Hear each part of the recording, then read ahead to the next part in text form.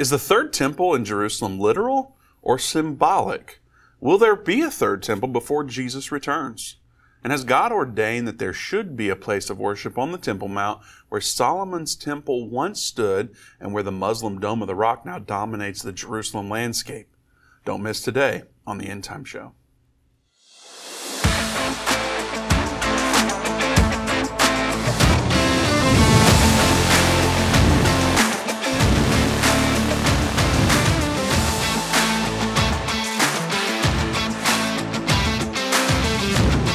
Welcome to the End Time Show. Vince Stegall here with Doug Norvell. We're so happy you've joined us today. We're very excited to talk about today's subject because we get emails and calls all the time wanting to know, is the temple going to be literal or is it symbolic, or is it that the temple is in all of us now? So we're going to hash that out and tell you what the Bible has to say and explain it through a lens of Bible prophecy. Before we do that, Doug, you and I love a good cup of coffee. Is that right? Absolutely. I'm sipping on some First Cup right now. Yeah. But we're sick of supporting woke companies.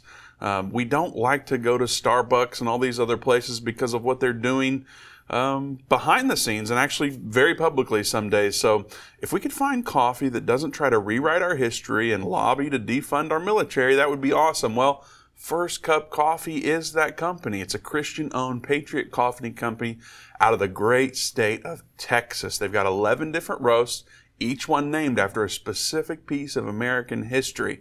They don't sell burnt coffee like Starbucks. They're shipped within days of being roasted from right here in Texas. So you can ditch the grocery store coffee that's been sitting on the shelves for up to 2 years. Go to firstcup.com and use code ENDTIME to get 10% off. If you subscribe, they'll give you another 10% off. Go to firstcup.com, use code ENDTIME to get 10% off today. All right, Doug, we have our First Cup cups. Yes. And we're sipping on some very good coffee. It's very good. It's going to be a great show, especially because we get to talk about Jerusalem and Israel. And, of course, we love to talk about that nation.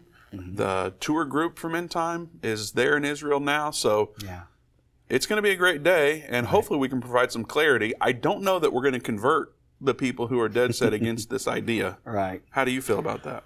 Well, you know, Vince, this is, to me, it's the center of the world as far as prophecy goes, because we know that when Jesus comes back, his feet are going to touch the Mount of Olives, and he'll be looking down on that Temple Mount. And it's just going to be where everything kind of culminates there at the end of time. And so it's a very important piece of property there. That's a piece of real estate there that is the most disputed piece of real estate in the entire world. And our group's going to be going there. They'll be talking about that temple. Dave will actually stand in a spot that they believe is where the holiest of holies was. It's called the Dome of the Spirits. And he'll actually stand there and teach from that spot in a few days when they go to the Temple Mount. So it's a very important piece of Bible prophecy as well, because the Bible tells us a lot about the Temple Mount and what's going to happen there. And as the Israeli people try to make attempts to hang on to that and to continue to let people know, hey, we need a temple on that Temple Mount. You know, they've got the red heifers now that they're believing are going to continue to stay kosher, where they'll be able to have a sacrifice early part of next year. Once that happens, there's no reason why they can't begin to prepare for that, except for the obstacle of peace and having a sharing arrangement there on the Temple Mount. So these things are very real, and they could happen, and they're in our news every day almost. You said they're trying to hold on to that. Now, as I understand it, they don't have control of the Temple Mount right now, right? Is that correct? Well, actually, Israel has surrendered that over to the Muslim Waqf, and they kind of control what happens on the Temple Mount. They don't have weapons and things like that, but they have authority there. The military has the weapons. So the Israeli military kind of controls it with weapons. So when we're there and there's people walking around with machine guns, that's the Israeli military. Yeah, so the guys in green are the military, the guys in blue are the Israeli police.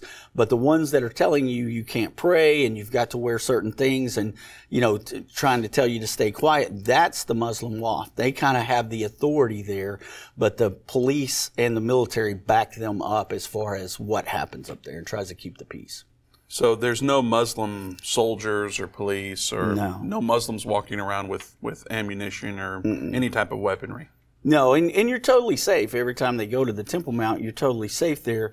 When we go and we do the tours. Now, there have been some clashes there between some Muslim rebels, I would say, that fought with the police. Remember a year ago in the Al-Aqsa Mosque, they kind of held themselves up in there and were firing fireworks at the police from the mosque.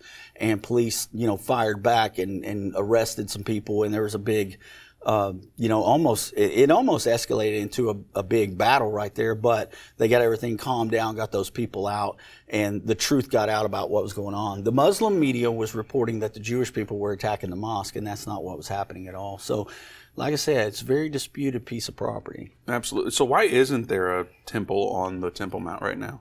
So we know that the temple was destroyed in 70 A.D. when the Romans destroyed it under the General Titus.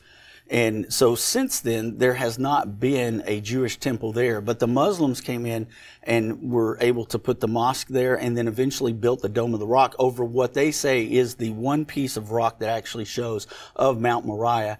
And some people believe that that's where the holiest of holies is. Some Jewish people believe that it's actually in the Dome of the Rock, and the Dome of the Rock shouldn't be standing there. But based on the things that we see with the peace agreement and the talks that they've talked about, they have now said that they could build that temple to the north of the Dome of the Rock in a space there, that's a really big area where they could put a temple. Now, some people believe that what you just referenced there when Titus and the Roman army came in and destroyed, some people believe that was the abomination of desolation. Right. And that, I guess that we're in the millennial reign. Is that kind of tied to that belief? Yeah, that's a preterist view, and they believe that these prophecies have already been fulfilled. But there's scripture we're going to talk about today that shows us that that's not going to happen until the time of the Great Tribulation. And so we'll look at those scriptures as we go down through our program today and talk about it. And we actually have a lesson on End Time Plus. You can go there, watch.endtime.com, and look up the word preterism, and it's a 2-part series that Irvin did many years ago where he goes through what that belief is and breaks it down and tells you actually what the Bible has to say about that and why it isn't an accurate viewpoint. So let us know what you think in the comments. Has that already happened, the abomination of desolation? Did it happen back in 70 AD, or is it yet to come? What do you think? Tell us in the comments. Yes or no, did it already happen? We'd love to hear from you. Now, Doug, in order for the Jews to worship on the Temple Mount, what's left to do? Obviously, they've got to build the temple, but aside from that... Yeah, so they believe that they have to have the ashes of that red heifer, Vince, that once they sacrifice this red heifer, they'll be able to have enough ashes to cleanse the people of Israel and also to cleanse the Temple Mount area where they'll do this rebuilding of the Temple Mount. That's why the revealing of having this red heifer was such a big deal, because now it appears as they have the pieces in place that they need. We already know that they have the utensils in place because we go to the Temple Institute every year and we see those utensils they've made. The giant menorah that will be at the temple is in the middle of Old Jerusalem, the old city. And so when you take your tour through Old Jerusalem, you actually see it. It's encased in a big glass dome.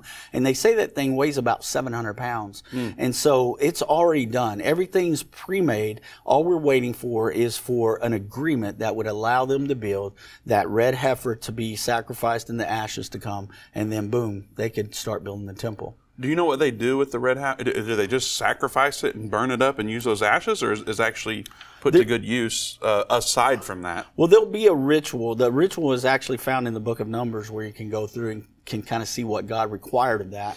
And they'll follow the book of Numbers exactly to the T of how they do those things. The important part of it, though, in the ashes, and why that's important, is they believe that they mix that up, and then they're able to like cleanse the people and give them a purification that God needed in the Old Testament. Now, you talked a little bit earlier about, if our bodies are the temple. Yes, as Christians, our bodies are the temple of the Lord, and the Holy Spirit dwells in His temple, in us.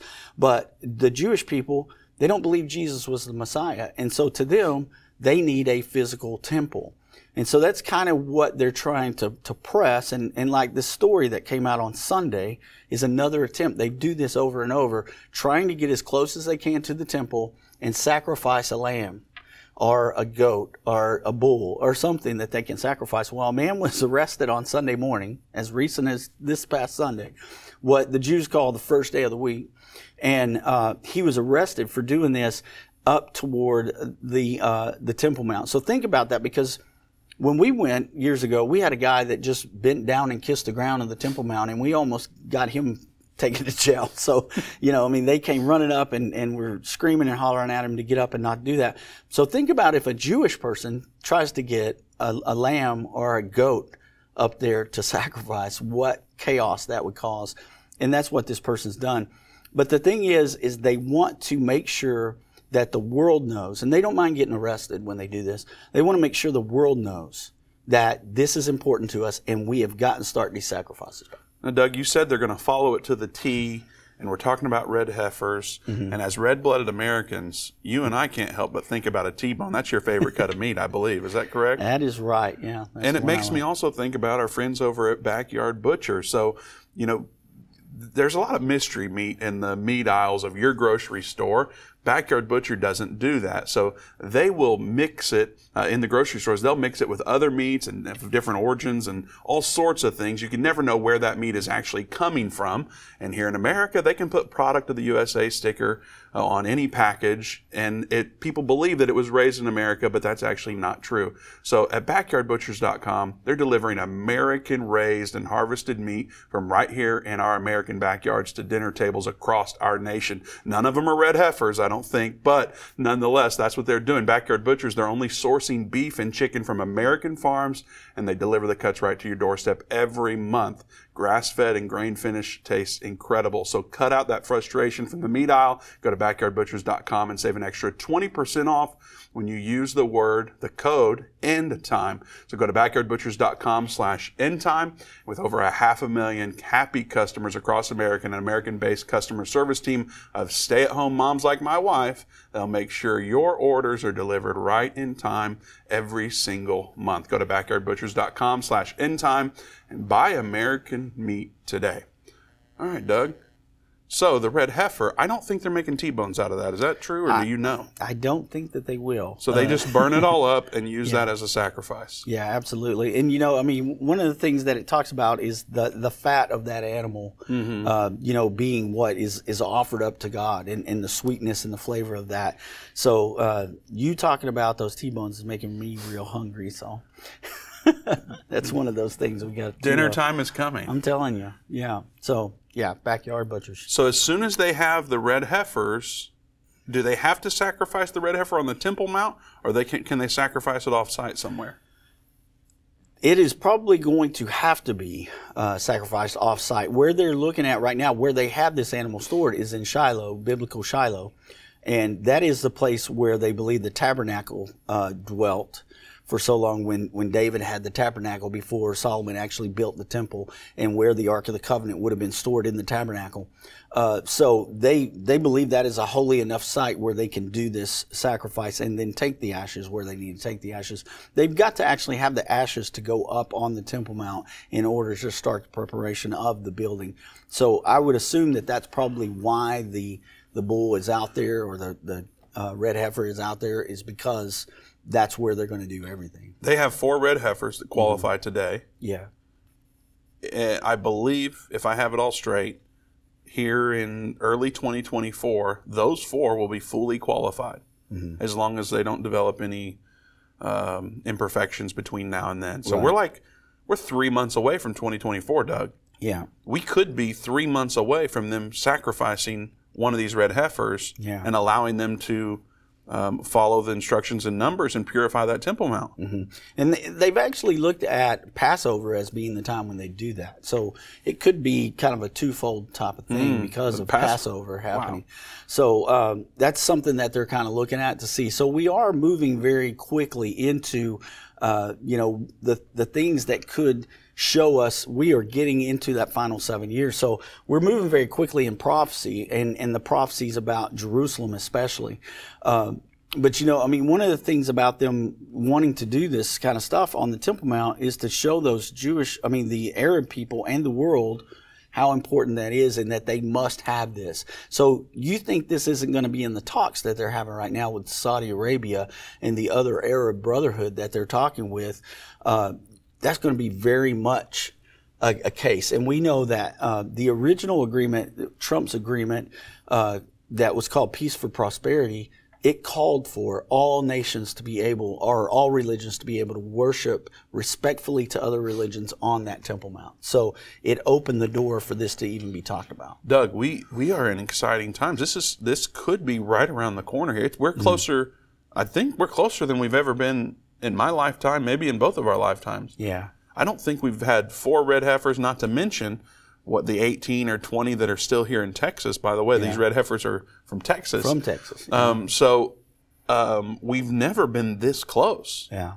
I mean, this time next year, we could be having right in the back here, we've got a mock-up of the temple on the Temple Mount. This could be a reality this time next year. Yeah.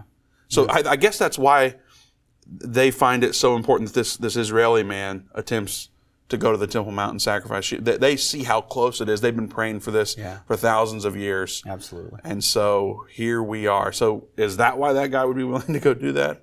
Yeah, because he wants everybody to know that he's willing to go to jail over what he believes needs to happen. That's powerful. And like I said, this is a very important place. We actually, I don't know where we headed here. We've got a video that I want to show. Do we have time? I don't know that we have time right now, but we can get to it pretty quickly. All right. I'm taking a drink of my coffee. You're taking a drink of your first cup coffee. So when they build the temple, do we know what all it will look like? Do we have that layout in the Bible somewhere?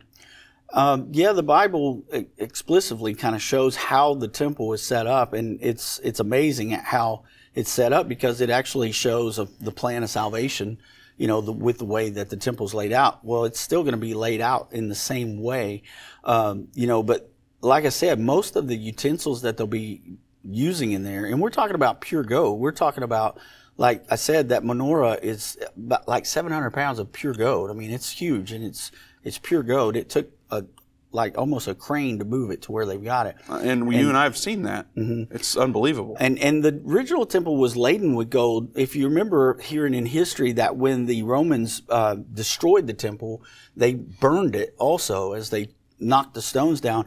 And the soldiers were coming back and getting the melted gold that had melted and went into the creases of the rock. They would come back with their swords and get that gold out. And they kind of scavenged all the gold from the temple, all the utensils that were in there that melted. Now, Titus took the original menorah back to Rome as a trophy.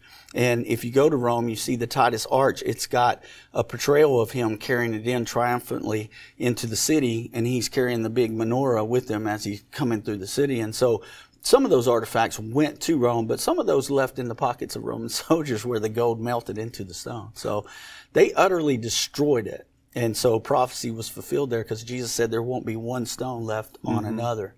And so that was fulfilled in that prophecy when that happened. Where does world government line up with this? Do they want to see a third temple, or are they adamantly opposed?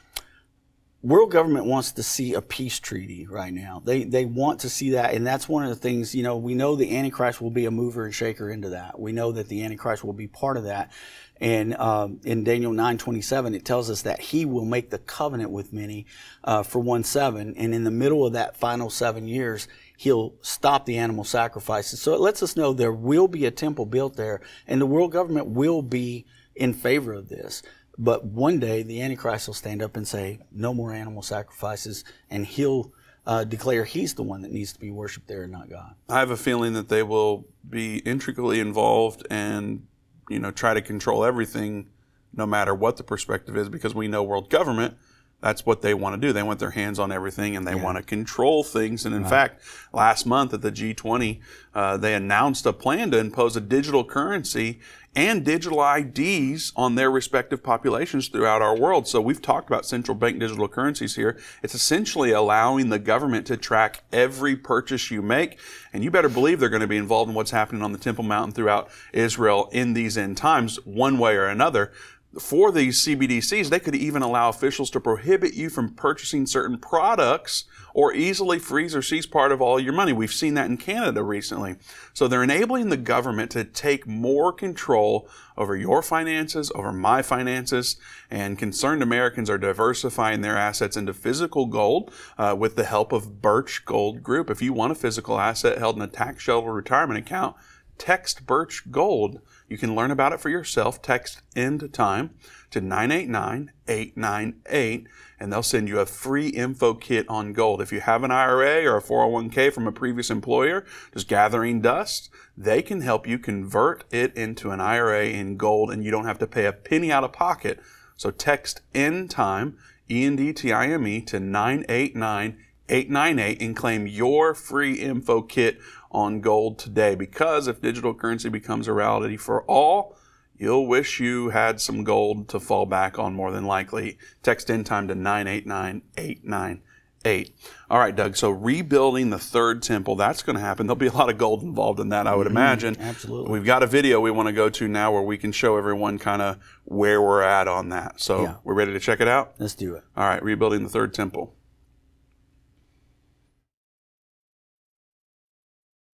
It's a key element of biblical prophecy involving the return of Jesus Christ to the earth, building a third temple in Jerusalem. Now there's a movement in Israel to make it happen, and it was made possible when Israel captured the Temple Mount during the Six-Day War in 1967.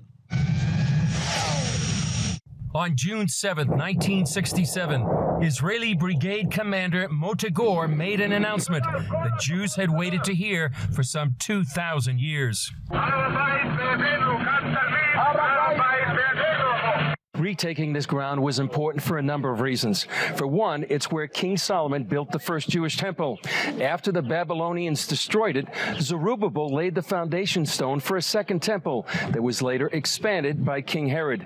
It fell at the hands of the Romans in 70 A.D. When Commander Gur declared that the Temple Mount was back in Jewish hands, it rekindled hope for a long-awaited third temple. The Six-Day War was a miracle of biblical proportions, and was a cataclysmic opening of a new era for Israel and for the whole world.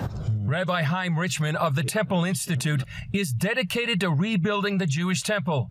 He sees the time since the Six-Day War as a prophetic shift. It would be hard, I think, not to see what's happened in the past 50 years as a tremendous jumpstart, a tremendous fast forward. It's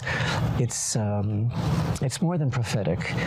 It's like a kiss from heaven. You know, it's like a divine kiss. It's an intimate brush with the reality of God's compassion and love, and He keeps His promises. The Institute shares a key connection to the battle for Jerusalem. Its founder, Rabbi Yisrael Ariel, served with the 55th Paratrooper Brigade that captured the Temple Mount. After the victory, a Jordanian guide gave them a remarkable tour. The story, though, that he told us is that the soldiers were on the Temple Mount, and it was just like the first hour or so. And they were approached by a Jordanian fellow in Western dress who explained that he was the official tour guide for the Jordanian parliament, and he offered to take the soldiers and show them the sights on the Temple Mount. And he takes the soldiers, you know, the rabbi there, and he says, well, this is exactly where the sanctuary stood. This is where the altar stood, and then this is where the menorah stood. It tells him all these things about the history of the Holy Temple. Finally, the rabbi asked him, why are you telling us all this? And he said, well, we have a tradition from our fathers, they from their fathers, that one day the Jews would wage a war and conquer this mountain and rebuild the Holy Temple. And I assume that you're starting tomorrow. And I want this to be my part in helping you. What was their reaction to that story? Well, gosh, I guess they were pretty surprised, but the bottom line is, in hindsight, it doesn't look like we were ready. 50 years later, that's changed, with the Temple Institute preparing blueprints and gathering official temple elements, such as the priestly garments. Richman is also dispelling myths about the temple on today's digital loudspeaker, YouTube. Let's start at the beginning. What was the Holy Temple really all about? All of this means talk of rebuilding the temple is no longer considered a fringe idea. Today, there is a lobby in the Knesset of how many members of Knesset that are constantly speaking about Jewish rights to pray on the Temple Mount. There are members of Knesset that actually talk about the rebuilding of the Holy Temple. Do you understand that 20 years ago, these people wouldn't have been given a moment on prime time television in Israel to say these things? They would have been laughed out. So a few years ago, this was considered fringe. Zealots, lunatics, peculiar. Today it's mainstream. One of those members is Yehuda Glick. 10 years ago, there was not a single member of Knesset who ascended Temple Mount. Today, we have 20 of the Knesset members who are interested in ascending Temple Mount, praying on the Temple Mount, and are part in the battle for the redemption of the Temple Mount and for bringing the Temple Mount back into the center of the next step in the redemption process. Richmond sees the temple through the eyes of the prophet Isaiah, who wrote 3,000 years ago that God's house would be a house of prayer for all nations. It means basically that there's a God in the world and that the best is yet to come, and that we are so connected to Him and to each other and to that purpose and to all humanity. And it's just a wonderful privilege to be here with you today, to be looking out over Jerusalem and to realize that we're living in probably the most important time in history. If you believe in the God of Israel and you see His hand on His people and you understand the tremendous changes that have gone on over the years, you see that the one who brought us this far isn't finished and will keep His promises.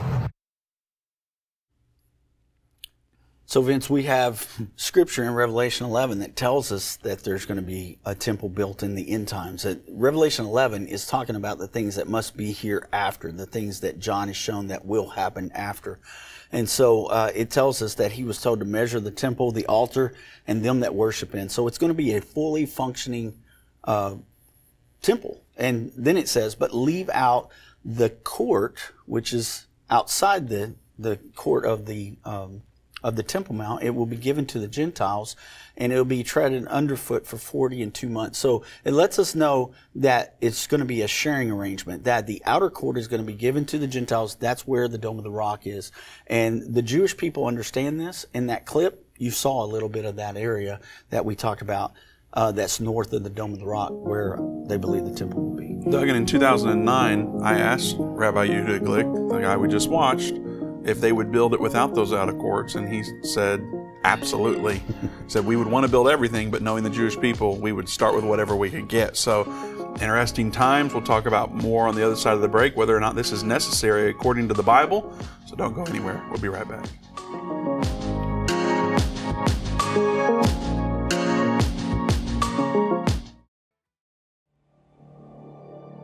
A voice spoke to me and said, I've got something I want to show you.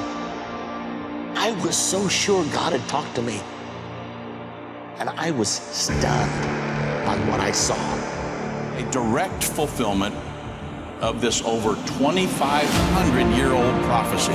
The United States will stand with Israel. Why haven't I ever seen this before? 1/3 of humanity will die. What do these beasts symbolize? The lion, the bear, the leopard. The combined beast from Revelation 13 represents the end-time government of the Antichrist. Understanding the end time. Now streaming on Endtime Plus and available to order at endtime.com/UET. Go to endtime.com/UET or call 800-ENDTIME. What if you could understand Bible prophecy? Dave Robbins, the host of the End Time Show's TV and radio programs, is holding a free prophecy conference near you. Gain peace and understanding about what the Bible says concerning end-time prophecy. Call 1-800-END-TIME or go to endtime.com/events to see when Dave will be in a location near you.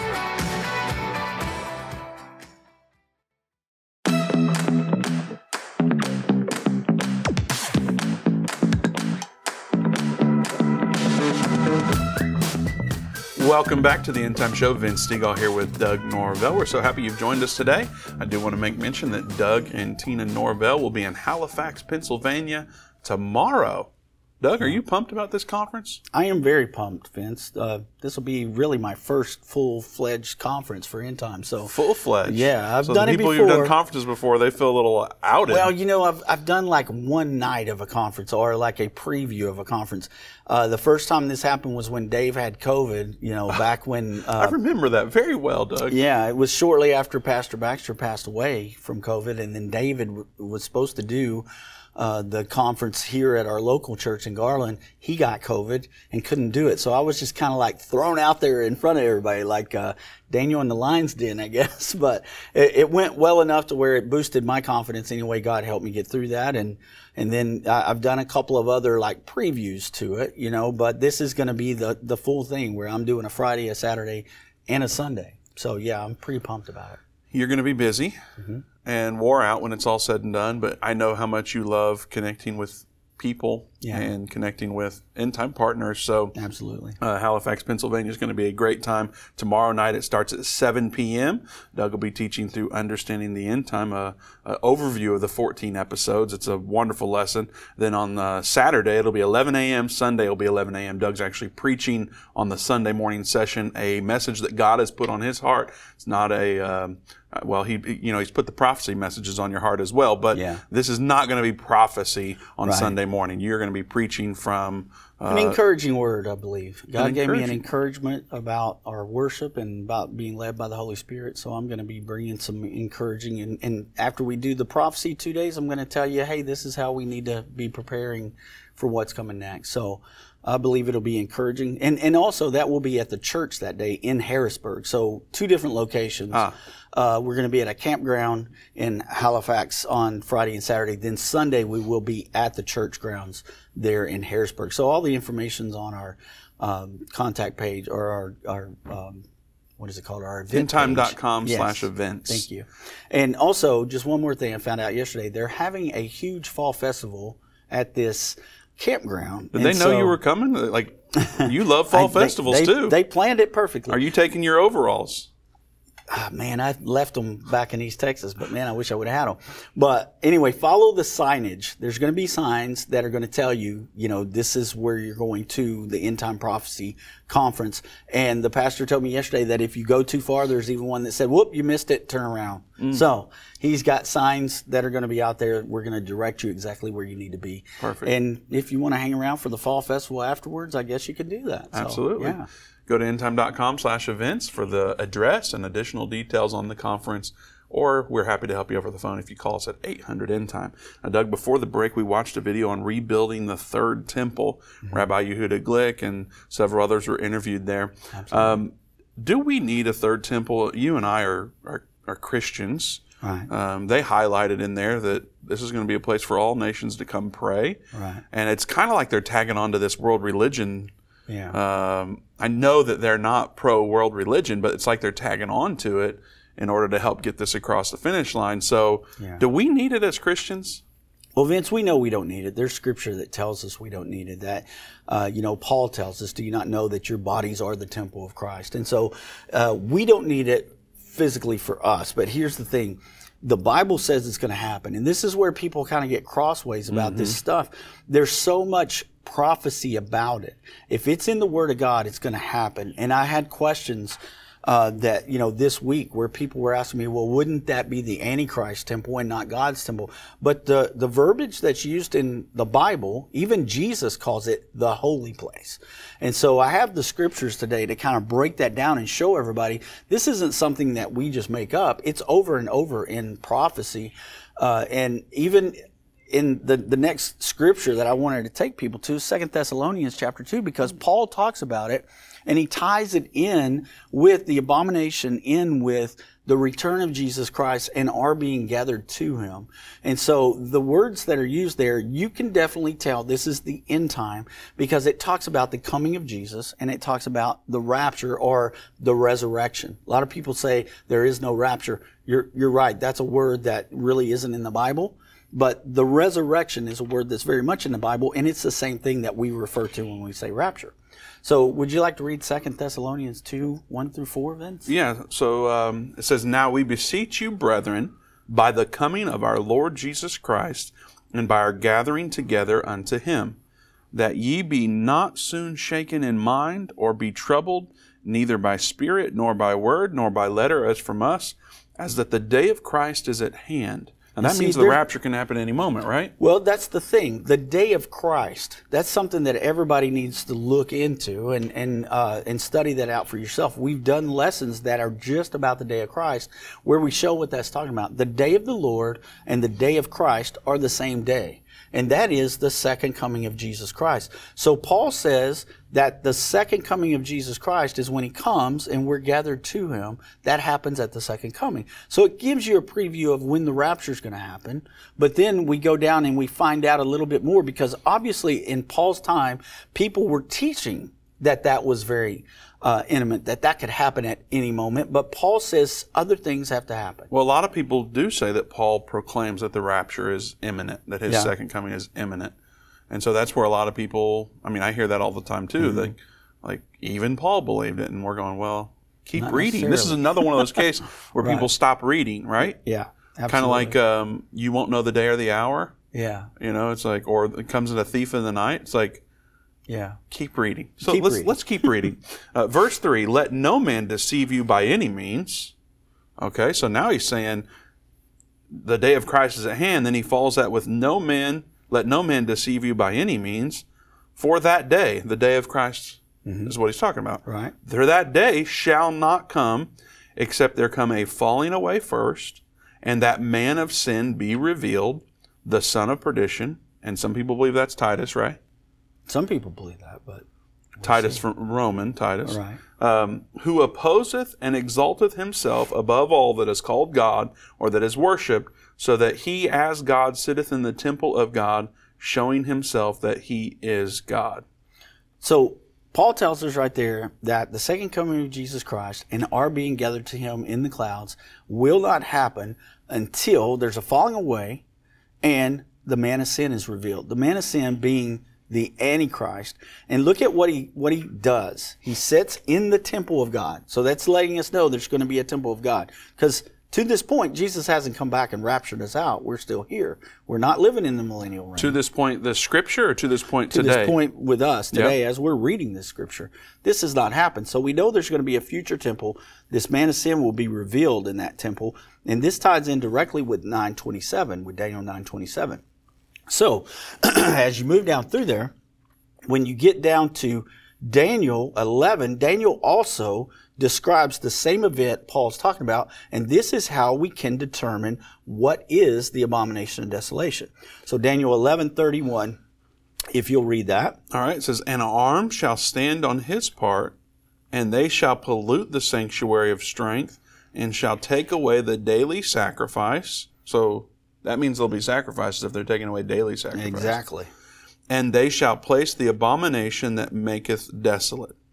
So that's what we call the abomination of desolation. Yeah, and then he goes on to explain it exactly the way Paul did at the revealing of the Antichrist in verse 36 of Daniel 11. All right, so a few verses later, 36, "And the king shall do according to his will, and he shall exalt himself and magnify himself above every god, and shall speak marvelous things against the God of gods, and shall prosper till the indignation be accomplished, for that is determined shall be done."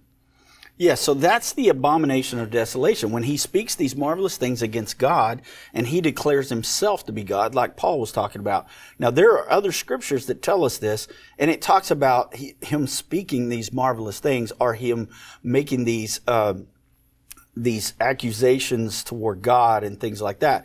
It continues to tell us that about the little horn and the beast. And so that's how we know those scriptures are pertaining to the Antichrist and not to Titus or somebody else, because all this wraps up at the end at Jesus coming and our being gathered to him.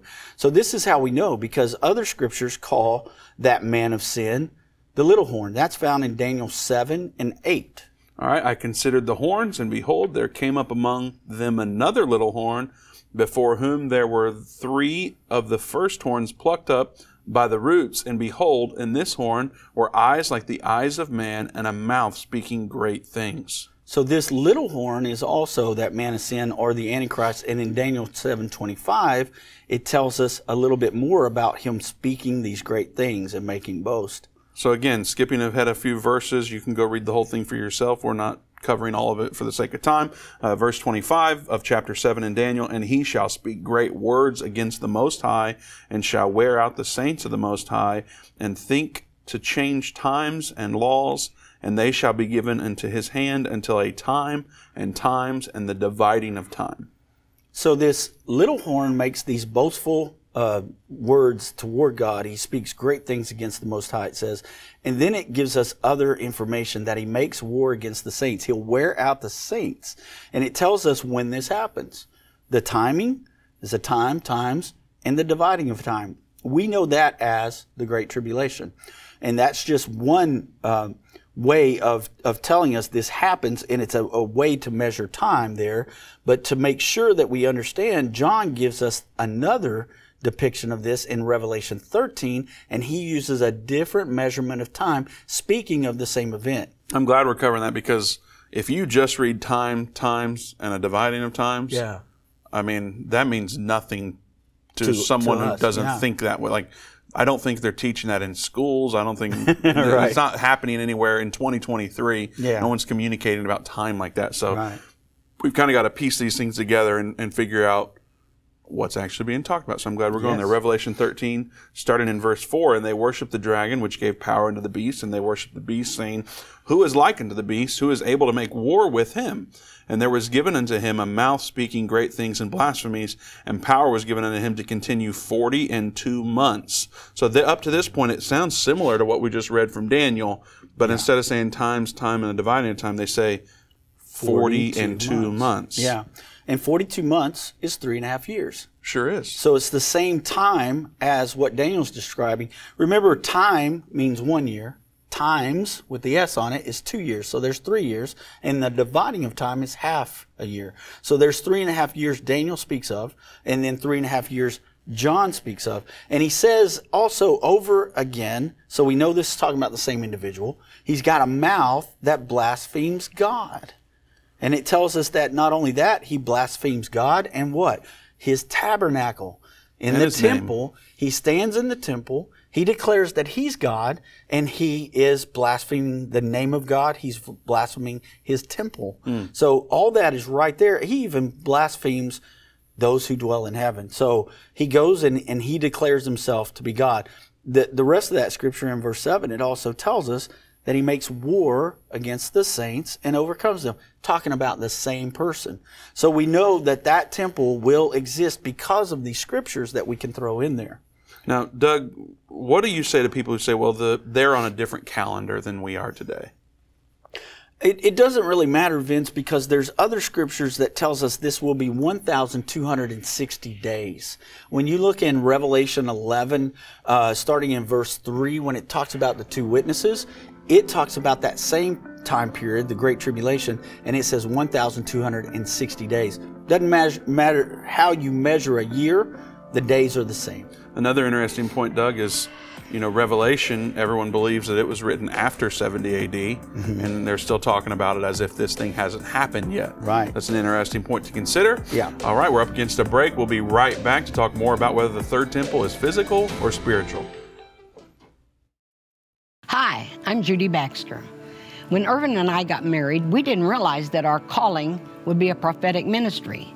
Since we started End Time Ministries, there have been many times we weren't sure how we would pay the bills, but God has always provided. We started with a magazine, then went on radio and TV, and now we have the Jerusalem Prophecy College in Israel and online with End Time Plus. The mission has always been to reach people with the gospel of Jesus Christ and the end time message. Through the years, my husband would say, we will see revival like never before in the last days. We are living in the end time now. Thank you for walking this journey with us and continuing in prayer. You are a part of the team. Thank you for your generous support. It is necessary for God's purpose. The most important thing is that you are ready when the Lord comes. Our hope is to help prepare you for that day. God bless you, and we love you. They that understand what is taking place will instruct many. Except a man is born again, he can't enter or see the kingdom of God. I don't care what label you've been given or what label you've given yourself. You are essential. You still matter. This is a journey, and when we get to the other side of that, that's where our prize is. That's where our reward is.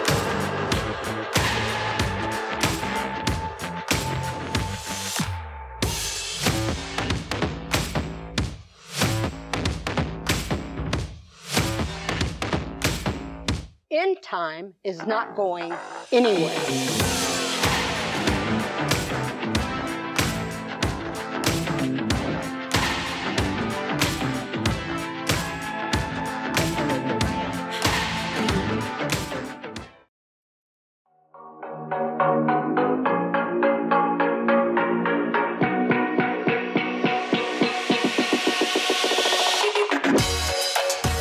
Welcome back to the End Time Show. Vince Stegall here with Doug Norvell. We're happy you've joined us today. We're talking about the third temple, whether it's going to be physical or spiritual. Before we get into that, we want to hear your thoughts. What do you think? Is the third temple going to be physical or spiritual? Put it in the comments. Physical or spiritual? We want to kind of see where everyone's at on their thinking in that. So please comment and let us know. Don't forget to share this video, comment, and give us the love button instead of just a thumbs up. But the heart goes a long way in breaking through the algorithms, getting to your friends and family. There's a lot of beliefs out there about the third temple, whether or not it'll be physical or spiritual, or whether it's necessary or not. And so we think this perspective will help a lot of people out. So share, comment, and love the video. Now, on that commercial that you just saw with Judy Baxter saying end time is not going anywhere, she's a little uneasy about that clip in particular. Our creative director told her, now, we don't need Judy Baxter for this. We need Sassy Baxter. So she's a little out of her element, but actually she just is only out because it's on camera, Doug. Right. I've been around her my whole life, and I know that wasn't near as much sass as what I've seen. So end time is not going anywhere. It's not because we're special or because we've done anything to advance us at all. We are not going anywhere because what we're doing here is God ordained. We have heard from the Lord. We are pursuing our God-given purpose.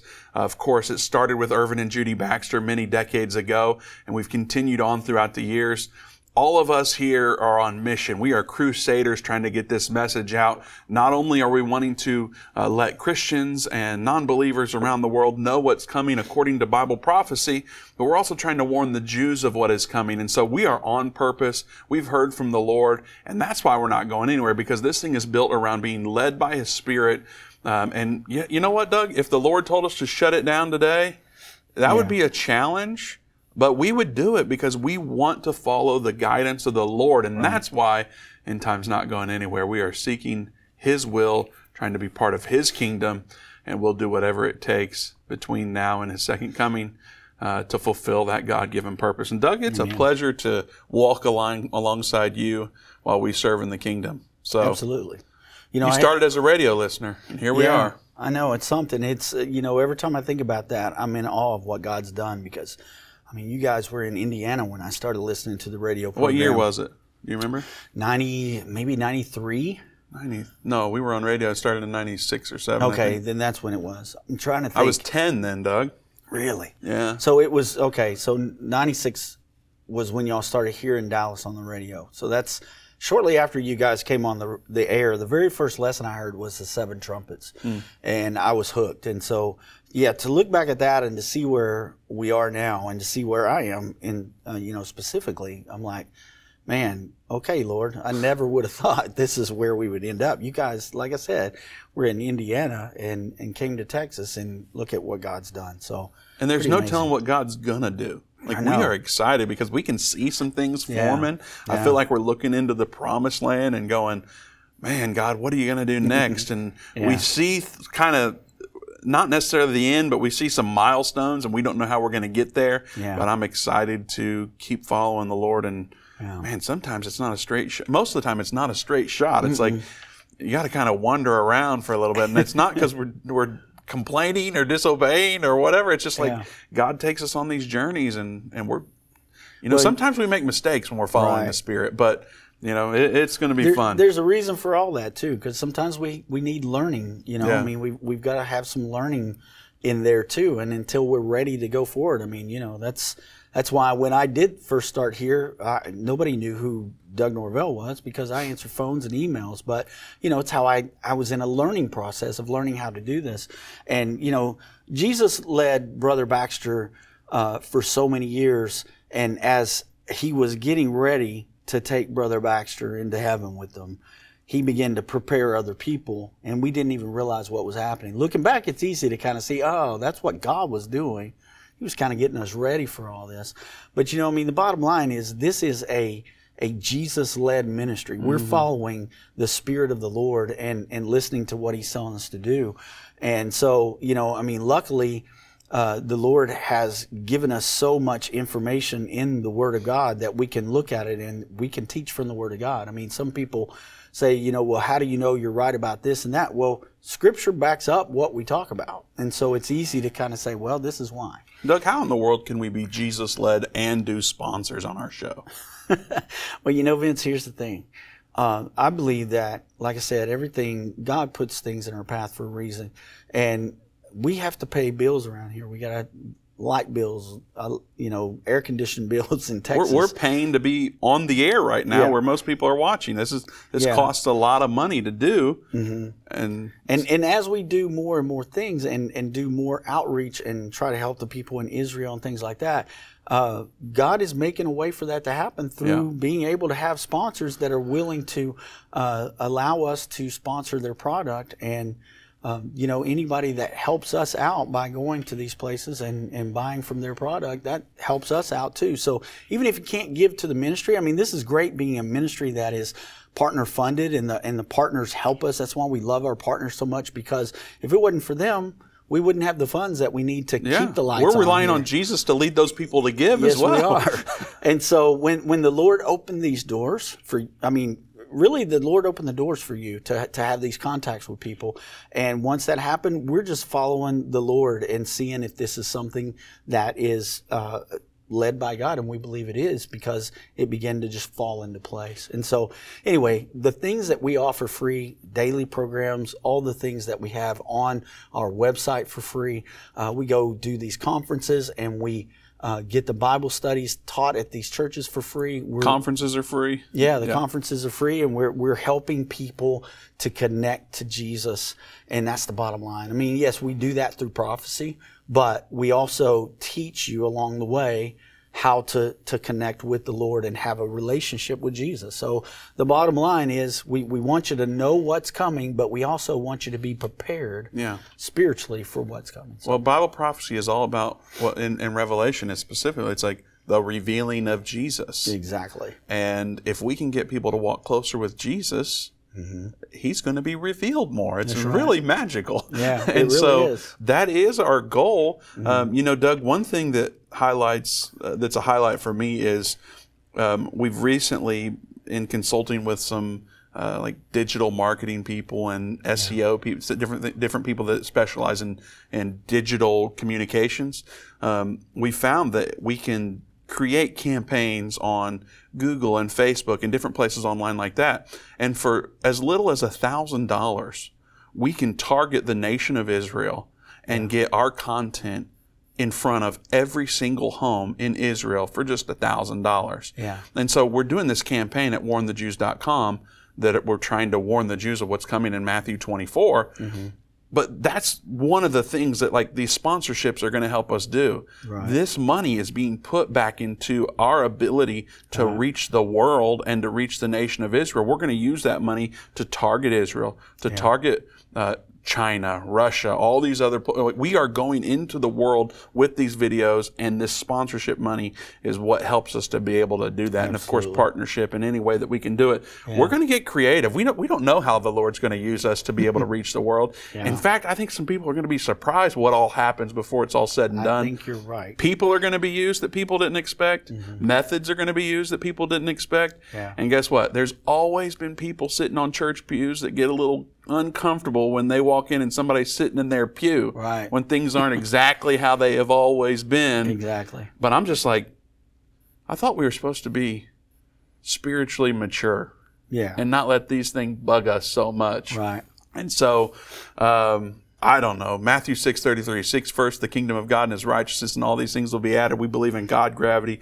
Things are going to be put in our path that's supposed to be there. Right. Things are going to be put in our care that we're supposed to manage with excellence, and we're going to try that. And guess what? If the Lord tells us to turn something off or turn something on, we're going to do it. Yeah. We're going to do our best to listen it. to the Lord. That's Matthew right. 24, Yeah. that also speaks about the abomination of desolation. Yes, Not it only does. does it talk about warning what the Jews need to be warned about, well, that's right in line with it. So Right. what do we need to cover there in relation to the third temple being spiritual or physical? Well, so when Jesus himself talks about this, he gives us very key advice here, or information. When he says that when you see this abomination of desolation, and he ties it into what Daniel talked about, so we know that it's talking about those scriptures we read in Daniel earlier.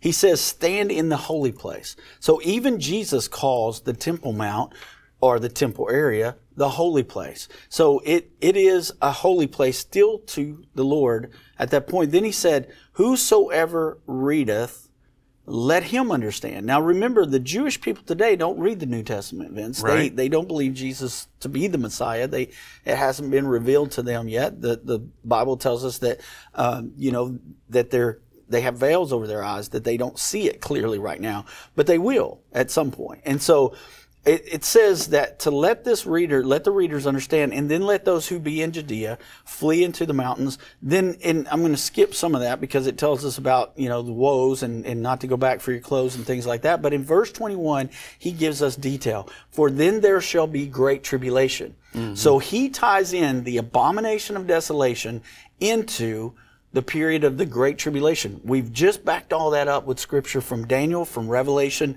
and even what Paul was talking about, that Jesus will not come back until we see this man of sin. Well, the man of sin being revealed at the abomination of desolation causes the great tribulation to happen. So there's a more impact than just the physical temple. Yeah. There's a lot going on here. It's going to change the world. It will start that war against not only the Jewish people living in Judea, what will be a Palestinian state eventually when they get this peace treaty signed, but also the saints. Remember, it says he makes war against the saints and prevails. So there's going to be 3.5 years of terrible tribulation and war against God's people. He's going to hate God's people so much because we're going to know he's not telling the truth, and we're going to be revealing that. How much right now do we see the truth being suppressed and they don't want the truth getting out? When we talk about things that social media doesn't want us to talk about, they block our site and say we can't put this out there because it's the truth, and the devil doesn't like the truth. So anyway, Jesus talks about the very thing there, Vince, in Matthew 24 that Paul talked about in Thessalonians. It backs that up. And then when he says that the coming of the Lord is that day of the Lord and it won't happen till this man of sin is revealed. Well, when Jesus tells us that abomination and desolation is what triggers that great tribulation, he tells us in 29 through 30, immediately after the tribulation of those days, the angels come in the air and gather his elect unto him. So the very thing Paul talked about in 2 Thessalonians. So will there be a physical temple before Jesus comes back? According to Jesus himself, yes. Yes, there will be. Yes, so there's Doug's answer. It's physical.